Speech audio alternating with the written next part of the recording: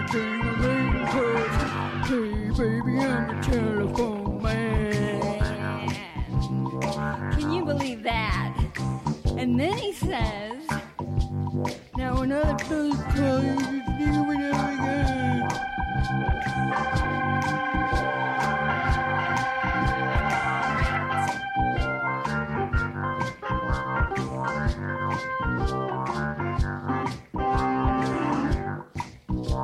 My heart began a thumping and my mind began to fly, and I knew I wasn't dealing with no ordinary guy. So while I was talking, I was thinking up my plan, and my fingers did the walking.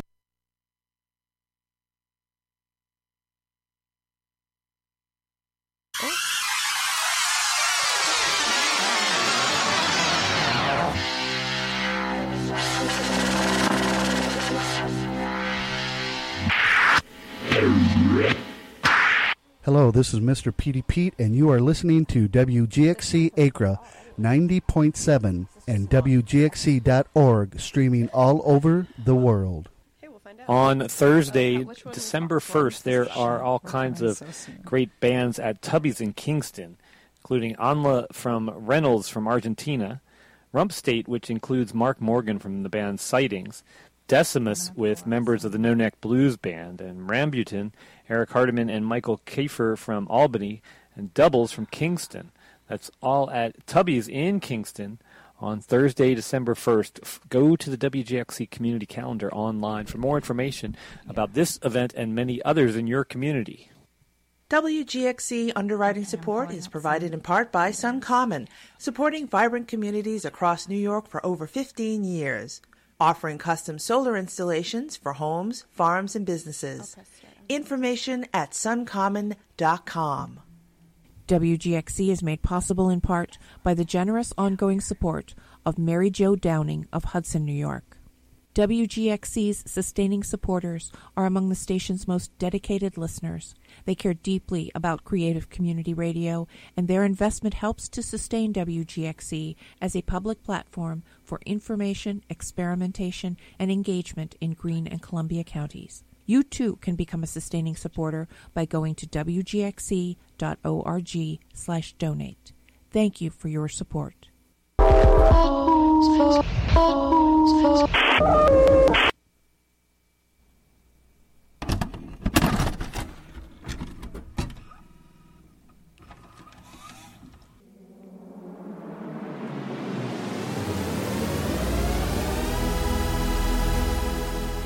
Welcome to Dim the Lights with Jenny and Amanda. Here we are on this chilly, chilly fourth Tuesday of the month. We are a movie chat show where Jenny and I pick a theme each episode and then watch movies separately around that theme and then get on the air to talk about them. Hi, Jenny. Hi, Amanda. So exciting to be here. So great to be here. It's our first time in the studio without our radio dad. We're all on our own. We have no dad to be seen. So we're hoping that you can hear us and that it's all coming through just fine. I think so far it seems that way. Seems okay. We'll see. We'll do our best. Exactly. That's all we can do. Yep, exactly. So before we get into our theme for the night, we're going to tell you a little bit about what is playing in the theaters locally. Jenny, do you want to kick it off? I would love to kick it off. So, as always, I will start by telling you about what's playing at the Crandall Theater in Chatham. We have Ticket to Paradise. We have this weekend upcoming Decision to Leave, which I'm so stoked to see. I'm so glad it's finally playing nearby. What is that? Sorry to interrupt. Oh, of course. It's the new Park Chan-wook movie. It's from what I understand, it's a crime thriller. It's like less freaky revenge than his usual movies. Less like freaky horny than his usual movies, but I hear good things. I'm very excited to see it. I'm a Park Chan-wook super fan, you know. All right, amazing. We also have a special screening of The Polar Express on November 26th. Also coming up at the beginning of December, we have Hopper, An American Love Story, After Sun, Tar, RRR is coming back, baby! Call Jane, The Banshees of Inisherin, and Klaus, And you can find those specific showtimes at crandalltheater.org. Amazing. I really want to see the Banshees of Inisherin. You really let that roll right off your tongue like you speak Gaelic or whatever. I practiced it because I was like, oh no, I'm going to have to say this one. I didn't look it up, so I hope that my guess was sufficient. Don't correct me if I'm wrong. Sounded amazing. Thank you. I'm going to tell you about what's playing at the Wyndham Theater in Wyndham, New York. We have the new Black Panther movie, Wakanda Forever, Strange World, which I've never heard of, but it looks a little bit like Osmosis Jones, and The Menu, which does look appealing to me. I'm trying to see The Menu. I'm trying to see The Menu as well. I love a freaky food movie. I know, same. And if maybe a cult movie, we'll see. Exciting. Yep. Now I shall tell you about upstatefilms.org. Starting with the location in Rhinebeck, we have Decision to Leave, She Said, and The Banshees of Inisherin. Amazing. And heading on over to the Upstate Films in Saugerties, we have Black Panther, Wakanda Forever, Bones and All, The Menu, Tar, and Neil Young, Harvest Time. And you can find those specific showtimes at upstatefilms.org. Gorgeous. I realized I didn't even say the web address for the Wyndham Theater because I'm so nervous to be here without my radio dad. So those aforementioned movies at the Wyndham Theater, you can find out more at wyndhamtheater.com. That's WINDHAM theater.com. And I'll tell you about what's at Spotlight Cinemas in Hudson, New York on Fairview Avenue, otherwise known as the 8-Screen Cinema or the 8-Plex, Cineplex. It's called all sorts of things locally. We have Bones and All, Devotion, The Menu, The Banshees of Inisherin, Strange World, Black Panther Wakanda Forever, Ticket to Paradise, Black Adam, and Lyle Crocodile. And you can find out more about showtimes and tickets at spotlightcinemas.com. And now, please allow me to tell you what's playing at TSL in Hudson, also known as Time and Space Limited. You could be watching After Sun, My Architect, Triangle of Sadness, Cat Daddies is still there, and that looks like that's it for this particular week. But they always have lots of things playing, and you should head out and check. Head over and check out their schedule at timeandspace.org. We're so nervous. We're so nervous. So crazy. But we're doing great. We're doing great. You can't tell. It's so nice to be back in the studio. When Jenny and I first got going with this show, it was during the height of COVID. And WGXC did a really amazing thing where they were able to patch people in via Zoom, which is so cool because it means that we can have people get on the station from all over.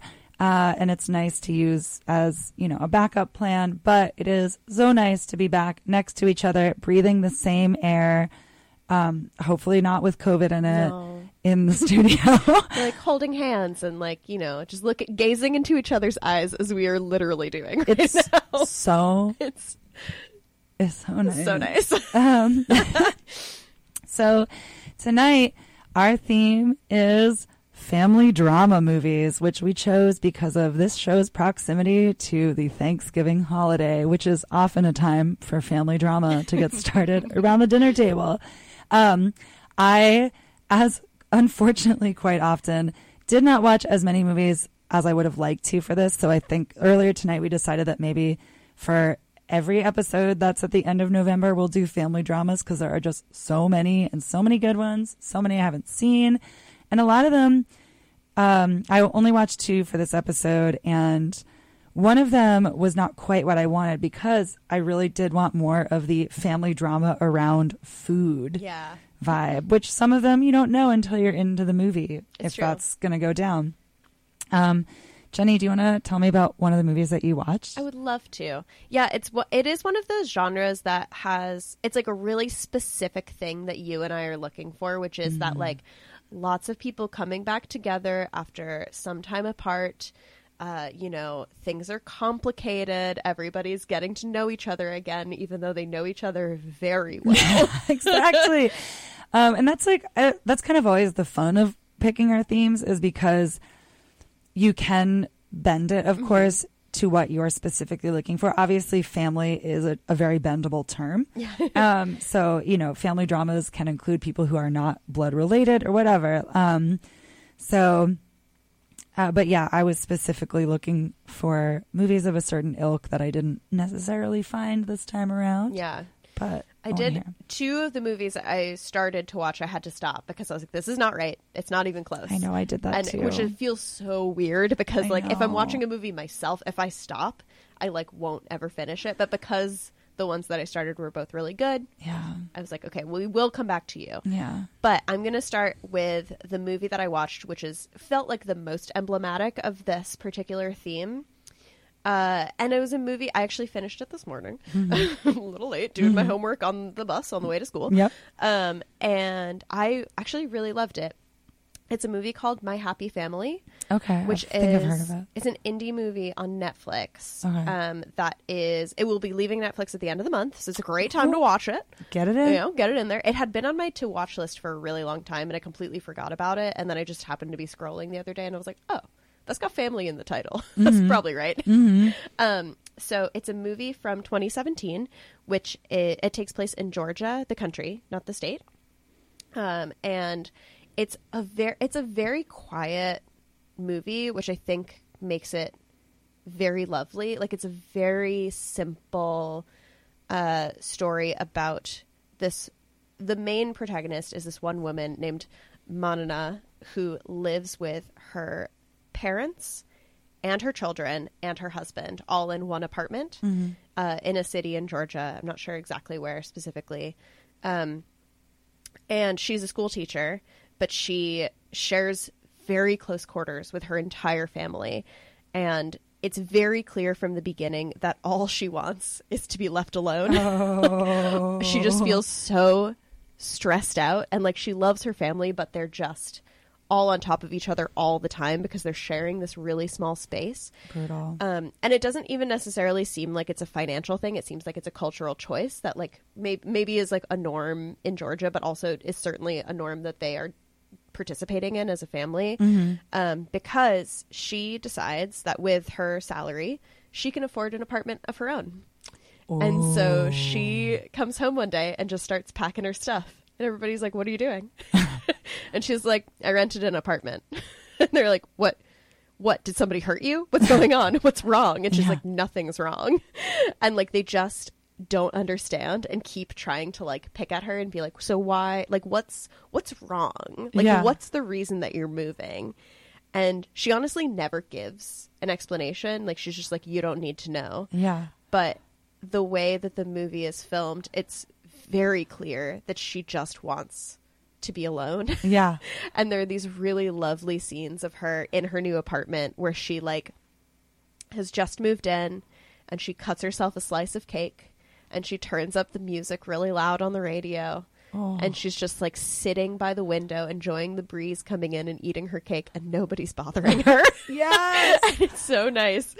And it's just a really beautiful movie. The main conflict is basically between her and her family, and this problem of them just not understanding her and what she needs and what she wants. But there's also a subplot that like almost it starts to get really dramatic where like, because I think a lot of family dramas have this really intense like energy where there's like huge tension and some like crazy family secret comes out. Yeah. And it's like wild and like everybody screams at each other. And there is certainly some family screaming in this movie, but it's much less intense than I think a lot of the ones that we know of are. Yeah. And so like she has, because the desire is simple. Exactly. And like and not personal. Right. And what it mostly is her family members yelling at her being like, what's the problem? And she's just very quiet and says very little. And like a big family secret does come out, and she has a moment of like grief and sadness where like, I'm just going to tell you, because this is truly one of those movies where it isn't what happens, it's how it happens. Yeah. Like the plot doesn't really matter. Like none of the characters really undergo significant change. It's just kind of this moment in their lives. Yeah. Folks, this show has spoilers. We have spoilers.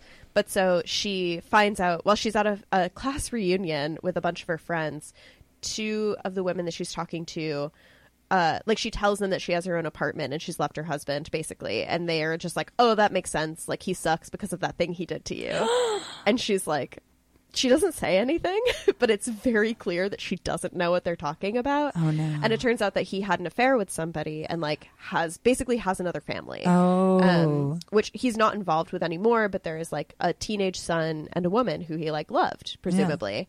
And so she excuses herself and just like hangs out in the bathroom for a little bit. And when she comes out of the bathroom, one of her classmates puts a guitar in her hand and is like, you have to sing for us right now. Whoa. And it's really wild because she has been so quiet the entire movie and she's really resistant to it. She's like, I can't do that right now. And it's like very clear that she's just been crying. Yeah. She's, like, clearly just found out some really intense information, but like then sings a very beautiful song. And she has this lovely voice when she finally like opens up and lets it out.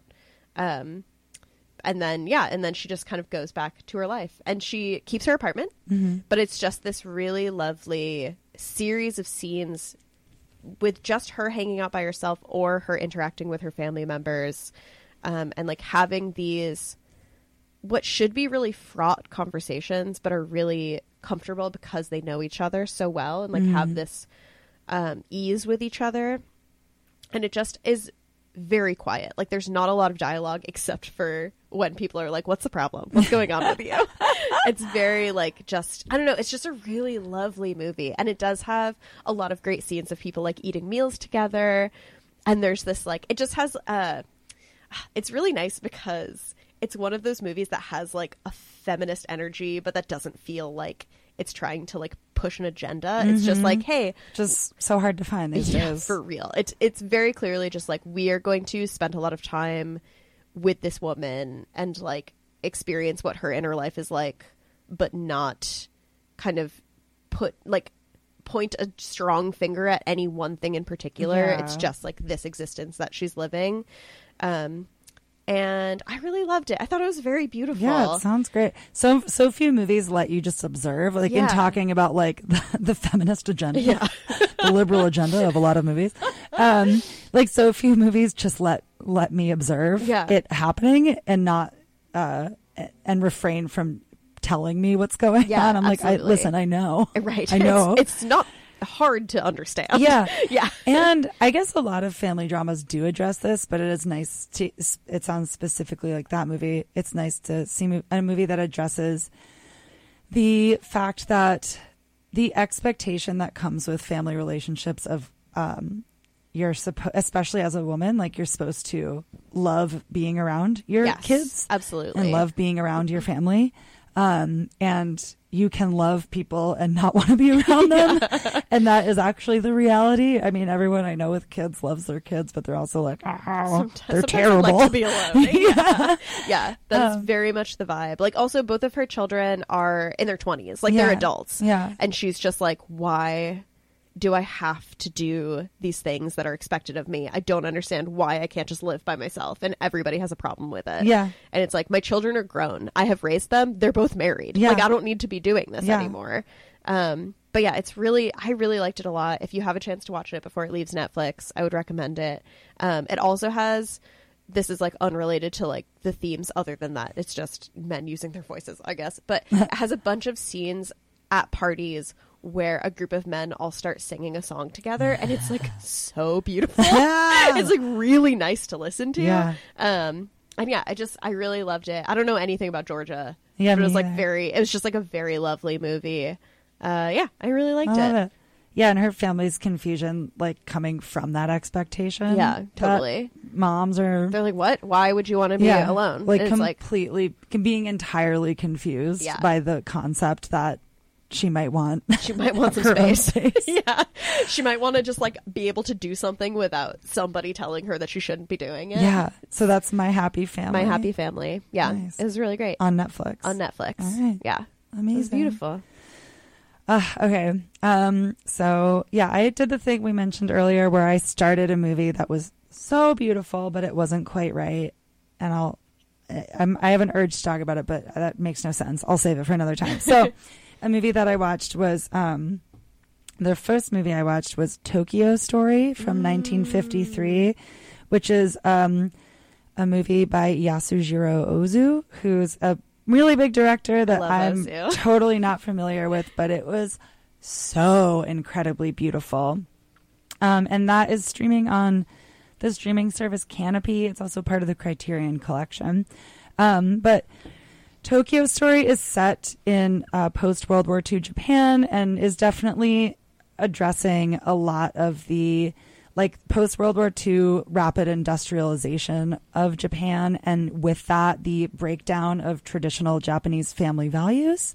So it's about an elderly couple who live in a small town, and most of their children live in Tokyo. One of their sons lives in Kyoto, and one of their sons passed away in the war. But they take a trip to Tokyo to see their children, and it's, quite simply, it is a beautifully simple movie to my eyes, with not a lot of cultural knowledge or in-depth reading about it. It's a beautifully simple movie about those changing family values and these parents coming to Tokyo and finding that their kids don't have a lot of time for them. And their children are, it's hard because it feels very realistic. They are busy. They have their own jobs. It's hard not to see their children's actions as selfish but their parents come and they pawn them off on the widow of their son, who is kind of the angelic presence of this movie. I can't remember her character's name right now.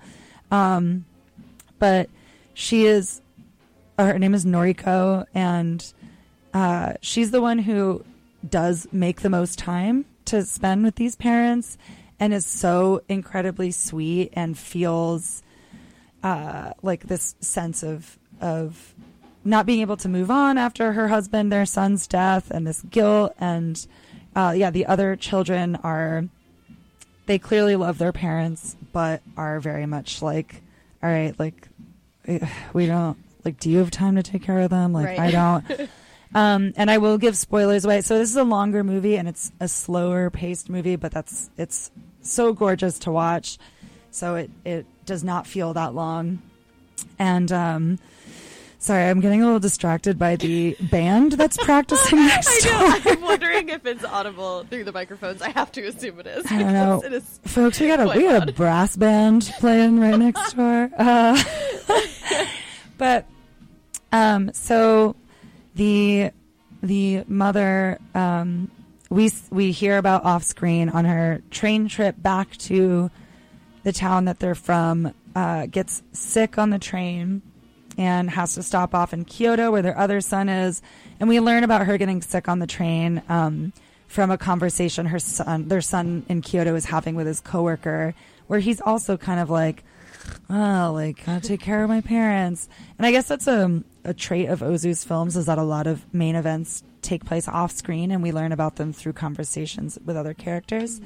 But unfortunately, the mother ends up passing away, and the children come to the town where their parents live and grieve their mother, but are also just as quick to kind of get back to their lives. And Noriko and the youngest daughter, whose name is Kyoko. Kyoko... Sorry, this brass band. Noriko and Kyoko have a conversation at the end of the movie about Kyoko's feeling really frustrated with her siblings and them coming to the funeral and then saying, oh, we want mom's kimono and, this from our parents, and then we're going to get out of here. We can't stay. We have stuff to do. And Noriko, who's, again, this angelic and symbol of ultimate fairness and patience, it feels like is it seems like that's what happens to children. They have their own lives, and maybe someday I'll be like that. But it's beautiful. I wish I had smarter things to say about it. But it's a truly gorgeous movie. Yeah. The film quality is so beautiful.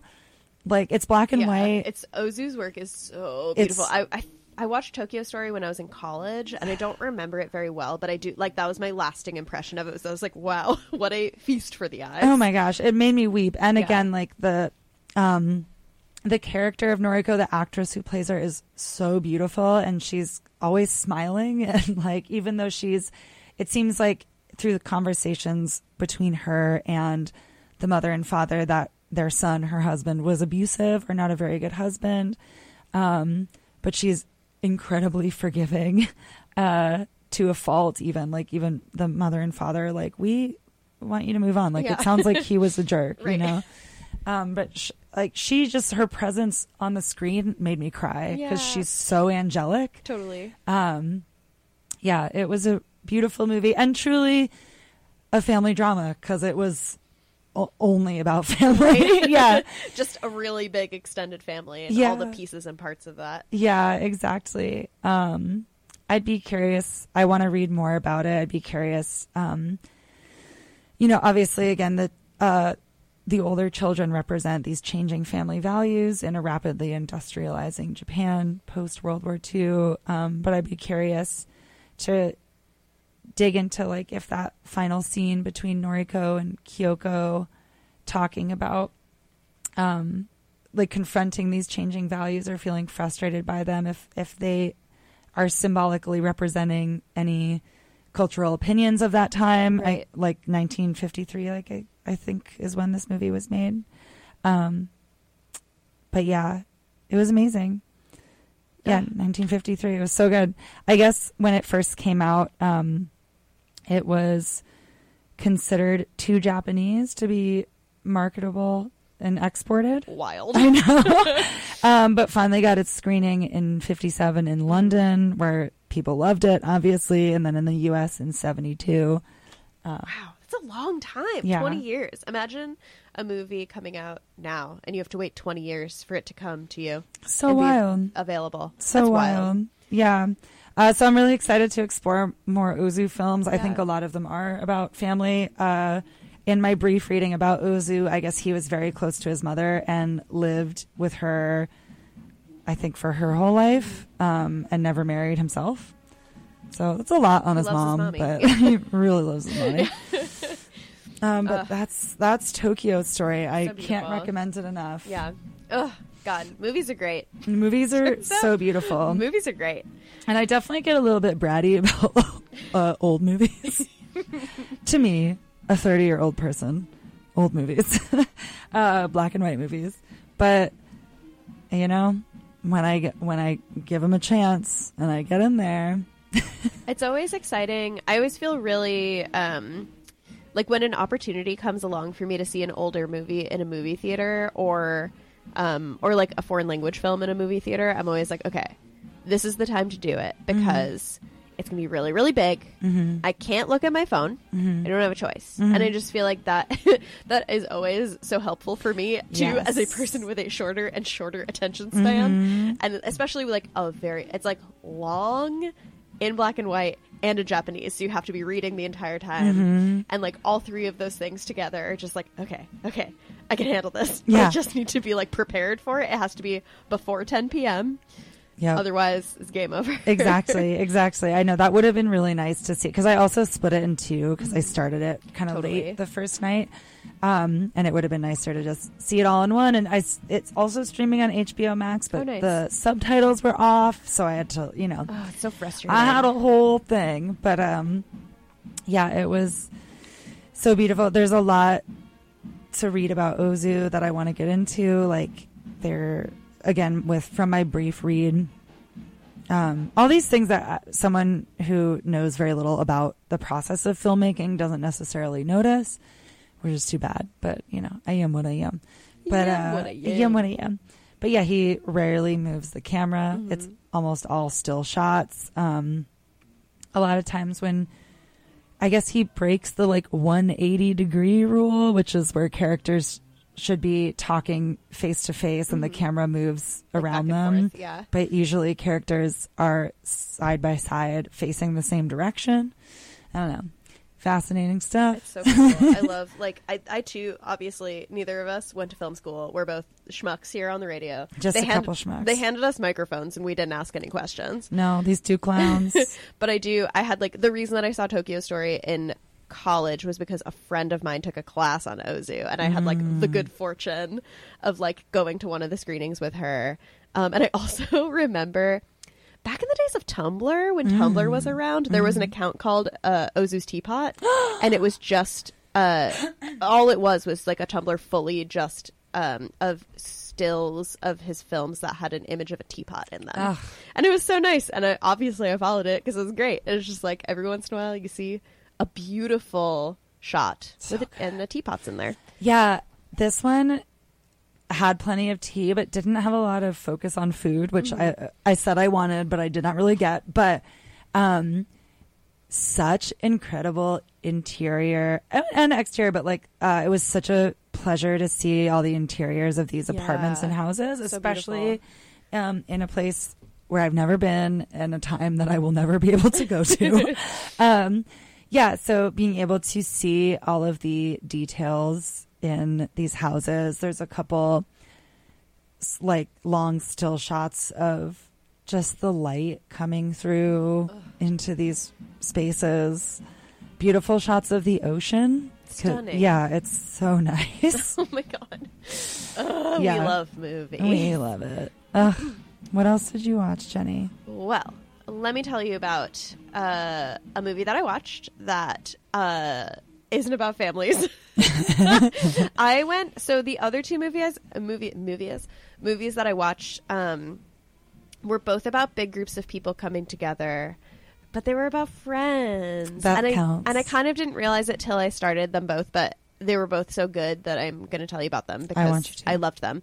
And it really felt like they both had the same energy that we were looking for. So the one I'm going to tell you about first is a movie called Coherence. Okay, I've heard of it. So yeah, I was like, when I saw it come up on a list, I was like, I've heard of this, but I don't know why. And I think maybe it was one that I had investigated when we did our episode on mass hysteria or something, but I didn't watch it then, but I did watch it now. And I really liked it. I thought it was really good. Okay.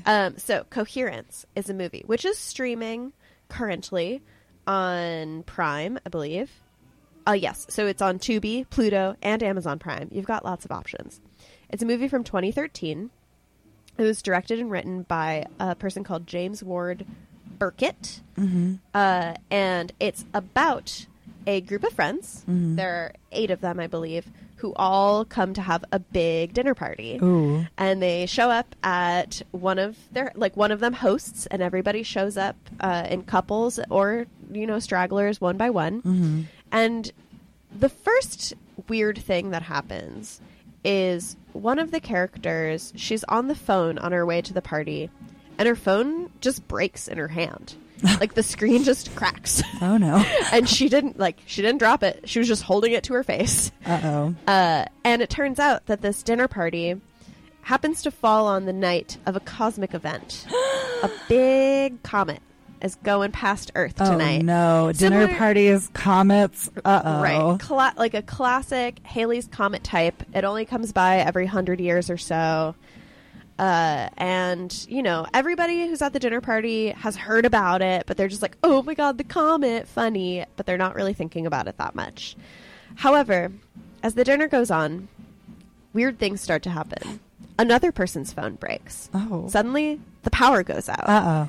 They're like, ooh, so fun, it's the comet. And they're like, let's go outside and see it. And they go outside, and they're like, every other house on the street, their lights are out, except for one that's 2 blocks away. And one of the members of the dinner party is like, oh, my brother's a scientist, and he told me if anything weird happens, that I should try to call him.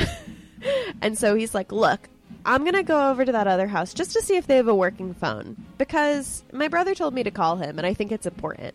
And everyone else is like, that's really weird, but sure. I'm glad it's a realistic reaction in the movie, because that is really weird. Everyone's like, I guess. Like, why do you think you need to do that? But sure. And so groups start to split up. People start to go outside. They come back. Weird stuff starts to happen. People seem to have different memories of what just happened. Oh, no. and it feels like they've left and they've come back, but they came somewhere else. Like they don't know what's happening. It's really fun. There were many scenes that gave me the chills, which doesn't happen that much these days unless it's like actively a horror movie. And this is not a horror movie. It's just like a creepy thriller. Is this just another surrealist dinner party movie like that Louis Buñuel one? Yes, it is a surrealist dinner party movie. It's clearly like tiny budget. Like it's the same 8 people in basically one location. Okay. A thing that's really fun about it is that because it's these 8 friends who are all really, really close. Like there's, you know, I think 2 of the couples are married. One of them is just dating. And then another one is like the ex of one of them. Okay. And so there is like this conflict among them where they're all kind of like, they get into like little snitty arguments, but also they've known each other for a really long time. So everybody's really close. So it has that like family drama energy of like the like friction between them where some of them are like arguing over nothing, but it's like, you know, they get over it really fast, but then as soon as something crazy happens, they like start to pick at each other again, and everyone gets really, really paranoid really, really fast. And I really don't want to spoil too much of it because I think it's so fun. Yeah, it sounds and it's really like fun. really, it's just as like, ooh, it feels so like creepy and weird. Yeah. But yeah, like something about the just like it has like the magical combination of like good writing. The actors are like convincing enough. Like I didn't recognize any of them except for Xander from Buffy, isn't it? Oh my god, yeah, which is really fun. That's funny. And he like his character is an actor also. Like he's Okay. like, oh. Oh my god, I forgot about this. It's insane. He's like, oh, I was in it, like, because one of them is like a new person who's at the dinner party is like, oh, I feel like I recognize you from something, and he's like, I was in Roswell. Yes. And he in the universe of this movie, he plays Max, but the Oh my character's God. name is like Josh or something. It's something Oh my else. God, funny. So it was like just a tiny little tidbit that I was like, delicious. Yeah, delicious so and good. just for me.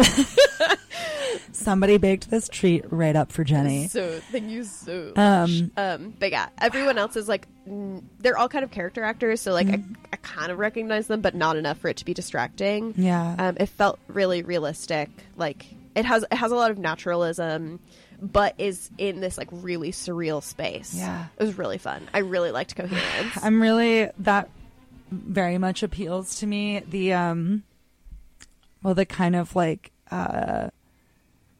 confronting the sublime, or like that level of surrealism of like, we don't know what happened. Like, It's so we're in a different place now. What, you know? Yeah, there's a scene where the guy who goes, because he's like, I need to find a phone, he takes another guy with him. Like the two of them go off to see the other house and see what's going on over there. And when they come back, one of them picked up a metal box that he saw outside. No. And the guy who needed the phone was like, why did you take that? And he was like, I thought I saw you had it in your hand. And he was like, I didn't have it in my hand. Yes. And they bring it back, and one of the other party members is like, I can open that. I can pick that lock. And they pick the lock, and inside are photos of everyone in the dinner party with numbers on the back. No. And one of the photos was taken that night. No, Jenny. Oh, It's God, creepy. dang it. I love that stuff. I love that so stuff fun. so much. Yeah. Did we ever watch the movie Resolution together? Yes, I love Resolution. It's so good. Oh, it's so very fun. similar. It's Yeah. like another bizarre indie horror with pictures showing up, freaky timelines. Not to take us on a huge tangent, No, but no. I can't remember if I ever told you. So, like, we watched Resolution, which is this movie about a guy who basically kidnaps his friend to, like, detox him. And, like, they stay in a little cabin, and he, like, ties up his friend to detox him from drugs. Yeah. There's another movie that I put on a couple years ago called The Endless. And I started watching it, and it's like about these two brothers who escape from a cult, basically. I think you did tell me about this. Keep going. Stuff gets really, really weird, and they're like wandering around this property. They escape a cult when they're like teenagers or something, and then they go back to see it when they're older, and they're like filming it to like just investigate it basically as adults. And they're wandering around this compound. And they just keep like coming upon different people going through weird stuff. Like weird stuff is happening at this cult compound. Yeah. One of the scenes that they come upon is literally the movie Resolution. Like they find the cabin, and the guys are in there, and like the events of the movie weird. Resolution are currently happening during it. It's really crazy. I really liked it. It's like it's made by the same guys. Yeah, it turns I would assume. Yeah, it's like a connected story. So but fun. I like when I was watching it, I had like a very vague memory of watching that movie with you, but couldn't quite remember what it was. I was like, why does it feel like I've seen this before? Have I seen this movie before? Yeah. And then I had to Google it because I felt like I was going crazy. Yeah. And it was like, I mean, they put me in the exact same headspace as these boys, where it was like, wait, something so is familiar. good. And it had been like just long enough since I'd seen Resolution that it had mostly left my mind. Yeah. And anyway, I would recommend both of those movies because it's just, I love that like weird breaking the fourth wall in a way that's like not dumb. No, and which is hard to make it not dumb, but like if you can incorporate it as yet another way to break down the edges of the reality that's being built within the story. Yeah. To bring about this kind of like Twin Peaksy, like extra surreal. Like, extra you're like, surreal. Wait, am I in the movie? What's happening? No one is ever going to find out what's happening, and you aren't as the viewer. Yeah. It's scary. It's weird. It's so weird. But yeah, this definitely gave me a similar vibe. Also because it is so like low budge, but in a way that felt really like purposeful. Yeah. Like a lot of the times a low budget movie can be, if the writing's not good, it really is just terrible. Yeah, And this one is exactly. like, it had enough of a interesting plot that I was just like, oh my God, okay, great. Yeah. I'm like sold. If it has that strength to it, then it can rise above the low budget. Yeah, But exactly. But yeah, this is also an endorsement for Resolution and The Endless. what would we call that sub genre of surrealism? That's a great question. Because when I enter the good old video store and I say to the guy, I want to see a movie like this. Low budget. It doesn't need to be low budget. I know, but I feel like that's part of the magic of it. Well, I'm thinking also about like Picnic at Hanging Rock, Oh, and you're that right. like you're right. again, It is, like that sublime. kind of like panic. No one's really behaving like real people do. Like the part of it is because you start with the like super naturalistic Yeah. world, and then it descends into this like wait, Yeah. everything is super weird. Yeah, it is definitely like somewhere between like fear of the sublime, Yeah, like sublimity and surreality. yeah, Touching. yeah, and I this strange acceptance yet panic from the characters within the movie. I don't know. Yeah, this is great. Something to contemplate. Something to DM us contemplate. on Instagram if If you have you a know. name for this genre. If you know what to call this. Yeah. Anyway, amazing. what I was talking about was coherence. Before I took us on this little journey, Where is it streaming? it is streaming on Pluto, Tubi, and Amazon Prime, which is where I watched it. Yes. I think you can also probably rent it a couple places. It's Okay. very much like, please just watch this movie. It's free. Please just please. watch it. Okay. I really liked it. It was really Amazing. fun. It's also like a tight hour and a half, easy peasy, which is why I watched it. It was great. Sounds great. Yeah, Dang. I loved it. I watched a movie that you love. Oh, you did? I did. What'd you watch? I finally watched Stoker, Oh, I love Stoker. which ties back into the beginning of us talking about Park Chan-wook. Chan-wook's new movie.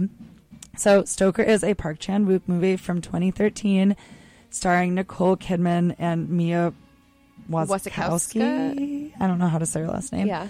And Matthew Good. And also a movie in which characters don't behave in a way that feels realistic. But takes place right after the death of a father in this very wealthy family. Nicole Kidman's the mother. Mia Wasikowska whose character's name is India, is the daughter who is really close with her father, not very close with her mother, and is kind of an oddball. Was really into hunting with her dad. She has super excellent hearing. She has extra senses, it seems like, in general. And this mysterious man comes into their lives. Uncle Charlie. Never heard of him. She didn't know she had this uncle. But he's handsome and very, very alluring. And they have a lot of sexual chemistry. There's a very hot and horny piano scene. The piano scene is so good. The piano scene is really good. And I'm going to spoil this movie. So for it. we do learn eventually. Like, so it has a little bit of, he's got a little bit of a Humbert energy where he like woos her mom, Nicole Kidman, who's also feeling very horny, very lonely. And so he moves in and starts fooling around with Nicole Kidman while also murdering anybody who is suspicious of his presence there, including an aunt that comes by to be like, I need to tell you something about Uncle Charlie. Then she never comes back. Oh no. Where did she go? He murders a boy in India's school that's about to assault her, which is cool, but also murder. And the whole time India's kind of trying to figure out how she feels about him, because she's been very wary of him, but also obviously very turned on by him. And seems like maybe she's kind of into murder too. And it is revealed toward the end of the movie that India's father has locked away all of these letters that Uncle Charlie has written to India for her entire life. She's just turned 18. And he's written them all from an institution that he has been in almost his entire life, because when he was a child, he murdered his kid brother by burying him in a hole in the sand, which is terrifying. So we had a good son situation on our hands. And at the pinnacle of the movie, Uncle Charlie is like, let's do this. I'm murdering your mom. We're getting out of here, baby. She's been wearing this same like saddle shoes her whole life, and he like gets her a pair of heels on her 18th birthday and then goes to murder her mom. And then she kills him with her fancy gun that she's been killing pheasants with. But it's a fun movie. I really loved the story. I thought the story was a lot of fun. I kind of wish that the style of the movie was a little less serious, because especially with the twist at the end, like there's elements that are kind of like wacky in a fun way about totally. that story, like the big twist. But some of the filming choices and editing were a little distracting to me. Like there was some moments where there was like unsteady camera that I was like, why are you doing this? Like, but it was a lot of fun. Yeah. I haven't seen it since I watched it the first time, which was when it came out. Yeah. And I'd really like to give it a rewatch. But yeah, it's very much in the vibe of the like hyper stylish, like that is like very Park Chan-wook Yes. to do this like if you don't know, director of Old Boy. Yes. To contextualize, and The Yeah. Handmaiden, one of my very favorite movies. Yeah.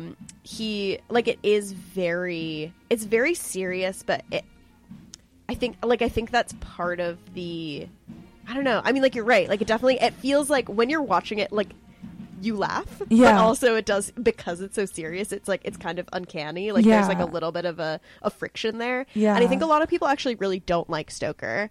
Like it's like I think it's a pretty divisive movie of his. Yeah.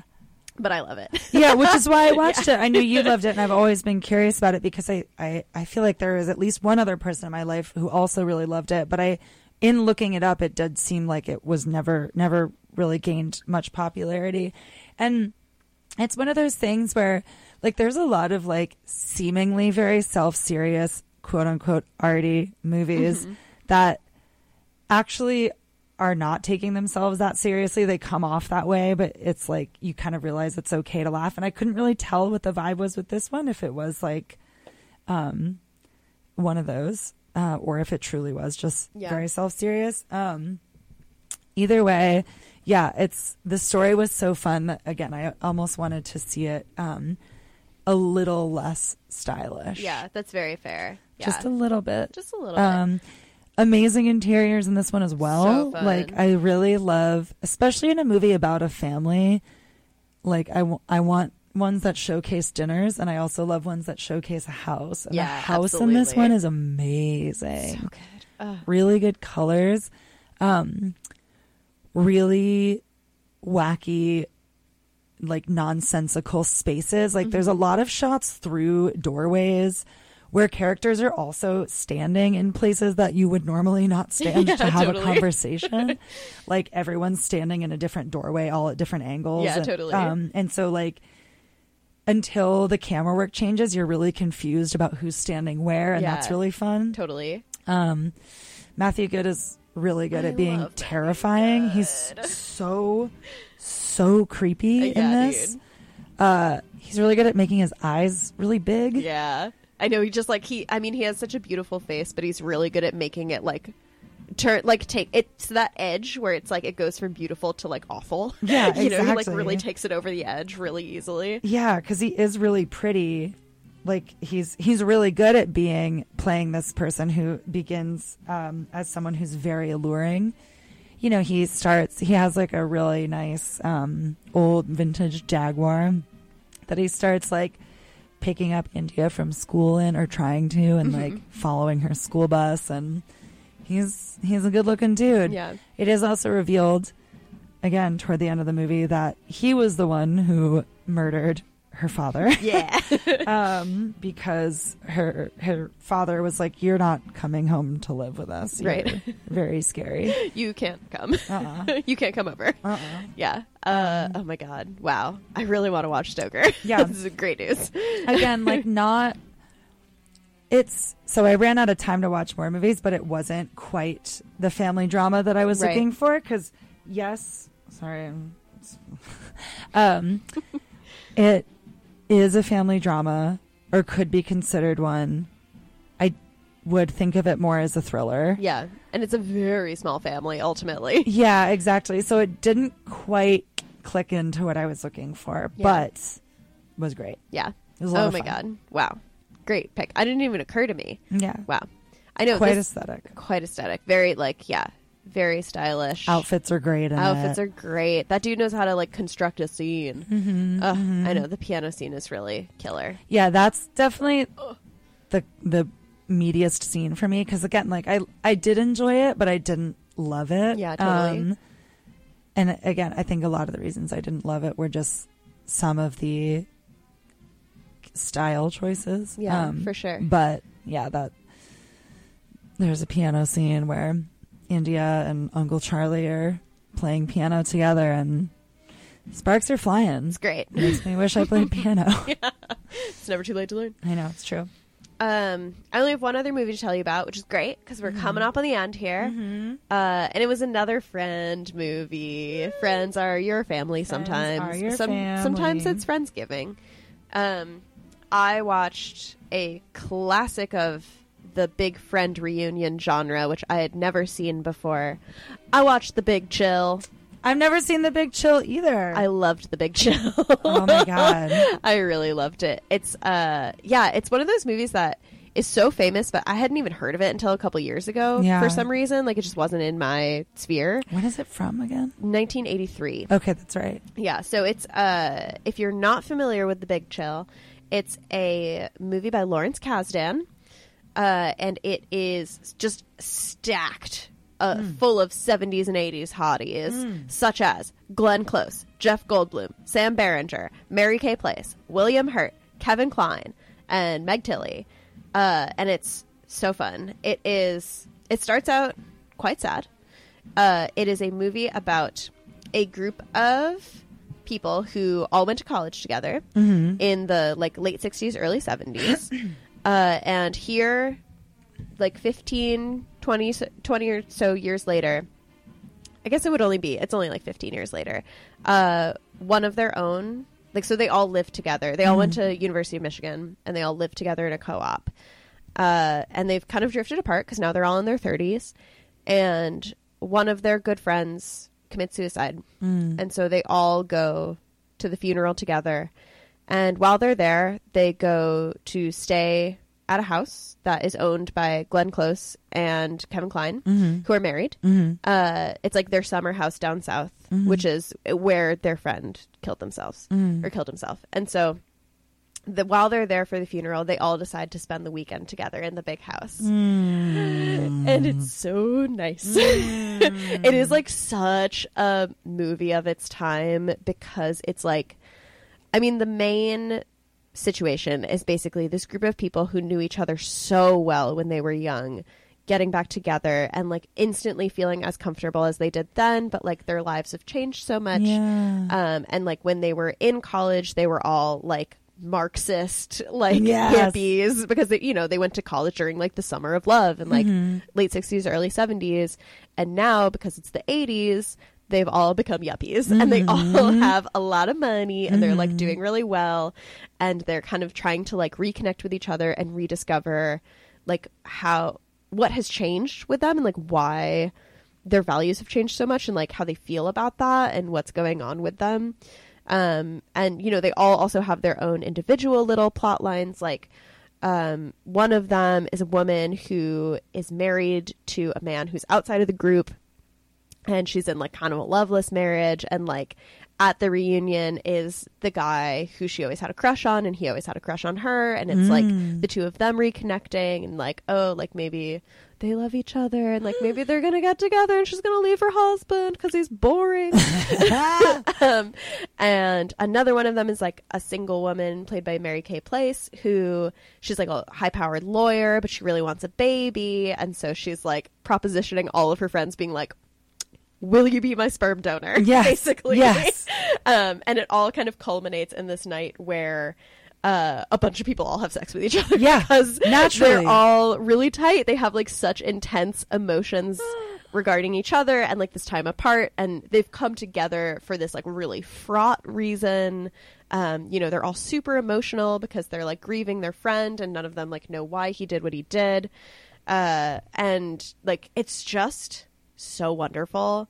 I mean, it definitely, like, there's criticisms to be made about it being like a movie about yuppies, and like, I mean, they're all boomers, so it's like it has, you know, it's got some complicated energy, but just from like a purely like, it just is so pleasant to watch. Like everybody loves each other so much, and like they have the really intense arguments that families have. Like they definitely have, like there's a night where William Hurt like blows up at everybody and gets into a big fight with everyone because he's really angry.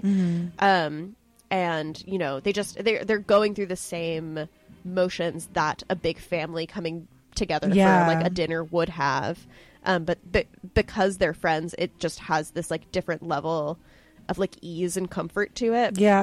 And I just really loved it. It's also, the entire thing is set to like a Motown soundtrack because it's like, you know, they're listening to the songs that they loved when they were younger. And so like somebody will put on a record and they all like dance while they do the dishes. Oh man. And it's really sweet. Oh man. It's like one of those things that's what like, a treat.